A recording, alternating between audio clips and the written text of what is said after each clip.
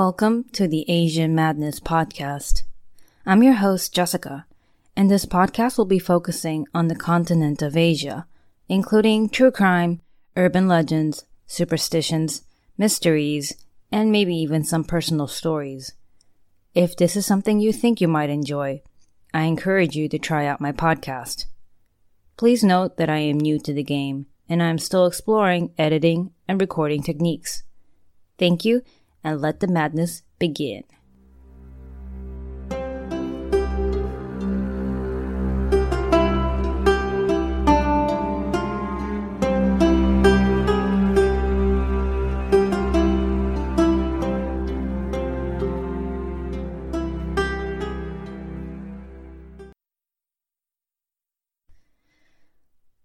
Hi everyone, welcome back to the Asian Madness Podcast.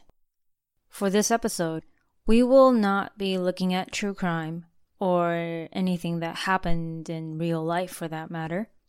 Instead, we will be exploring the world of Asian urban legends. Okay, so who likes urban legends and scary tales? We all know the tales of Bloody Mary and the Candyman. You go in the bathroom, turn off the lights, turn towards the mirror, repeat the names 3 to 5 times, and some variation of a scary person will approach you, either from the mirror or from behind you. Then there's the story of the child in bed who asks you to check under the bed for monsters. But once you bend down to check under the bed, you discover your child under the bed telling you that there's a monster on his bed. Wow. Asia has an abundance of weird-ass stories, and I'm sure everyone's heard of at least one or two. And if not, then you must know that we have great horror films. For one thing, Japan is crazy creative and also very twisted. The Ring, The Grudge. If you don't know these movies, do not fret. I will dedicate an episode just to some of the best horror movies from Asia. So please don't Google anything yet. Do not ruin this podcast. For the next 20 minutes or so, I will be sharing with you some of the most popular urban legends from around Asia. I love everything horror and scary, so I hope you all enjoy these stories. The first story is the story of the slit-mouthed woman. This urban legend originates from Japan, but there's a similar variation of it from Korea. Here's how it goes. You're walking alone at night. You suddenly hear footsteps coming up behind you. You turn around and you see a woman coming up behind you. She seems generally normal, except she's wearing a face mask. But that's not odd either. She might be sick, suffering from a cold or something. But instead of walking right past you, she comes up directly behind you, taps you on your shoulder, and asks you, "Do you think I'm beautiful?" Well, that would be an awkward question, especially from someone you just met. You have a few choices here. You can answer honestly. If you say no, she will take out a pair of scissors and stab you to death. If you say yes, she will pull off her mask, showing you her slit mouth from ear to ear. Think Joker from Batman. She will smile and ask, "How about now?" How about now? Nope. She stabs you with the scissors. Yes? Great. She slits your mouth to look just like hers. Honestly, you just can't win with this one. There's also nowhere to run, as she is rumored to appear in front of you wherever you go until you answer her question. So the moral of the story? Do not walk alone at night on empty streets, especially in Japan. This urban legend was a very popular one. Japan even made a film out of this one. I will be posting pictures of this on social media, and you guys can go check it out. Next up, let's discuss creepy bathrooms and the ghosts that live in there. For some unknown reason, Asian school bathrooms can be an extremely creepy place. I've always hated going to the bathroom when I was in elementary school. I was always terrified to go in the stalls, to close the door behind me, and to lock it. Don't get me wrong, I value my privacy, but what if something happened when I was in there? The air was always cooler, the bathrooms were huge, and there was a lot of echo. Every little sound made you feel uneasy. Something else that added to this whole uneasy feeling was the fact that we did not have what you would consider the normal toilet. We had what was called the squat toilet. You feel very vulnerable squatting there with your underwear pulled down. And you start to wonder if something will appear beneath you or maybe from behind you. So here's a story of Hanako from the third bathroom stall. Another Japanese urban legend. Story has it that Hanako was an elementary school girl who was bullied by her peers. One day, the bullying was so bad, she had to go to the bathroom and lock herself in the third stall to hide from her bullies. When she stopped going to class, teachers noticed, so they went looking for her and eventually found her hiding in the bathroom stall. They knocked, they asked her to open the door, but she did not respond and she did not open the door. The teachers forced the door open and soon realized that the girl had killed herself. From then on, several schools began the summoning ritual of Hanako. If the third stall of a girl's bathroom had an out of order sign, it was a sign that something was up. Usually a poor student will go on a dare and knock on the door of the third stall 3 times and ask, "Hanako, are you there?" There's usually a long, dead silence where people stop breathing for a while, afraid but full of anticipation. If Hanako is there, she will either open the door, grab you, and pull you in, or she will respond with, "Yes, I'm here." She's not known to be entirely malicious. She will only kill certain kids, goes the rumor, and I assume if they were bullies or bad kids, they are the victims. So next time you visit Asia, remember, keep out of school bathrooms, especially the third stalls. I have heard countless stories involving ghosts appearing in school bathrooms, some that sound totally terrifying, and some that are kind of ridiculous, like the ghost that hands you toilet paper when you don't have any. Oh, and while we're still talking about ghosts living inside bathrooms and stalls and toilets, I will throw in an extra urban legend also about that called the Red Cape, also originating from Japan. The story goes, if you're alone inside a restroom, you really should refrain from talking, because once you do talk, the ghost will know you're there. And when you're sitting on that toilet, the ghost will ask you, do you want red toilet paper or blue toilet paper? Yeah, I don't really know why we have to pick. And what happened to the usual white toilet paper anyway? If you answer red, the ghost will slash you until all your clothes turn red and blood is drained from your body. But if you answer blue, the ghost will strangle you until your whole entire body turns blue. You cannot give another answer because the ghost will drag you to the underworld, and the only way is to decline any toilet paper. Somehow it only happens in girls' bathrooms. As a grown-ass woman, I kind of still don't like bathrooms. There were also a lot of films that were made based off this story, so if you're interested, you can go look online and you might just find one of the versions. Now let's move to Japan's friendly neighbor, South Korea. Do any of you guys have trypophobia?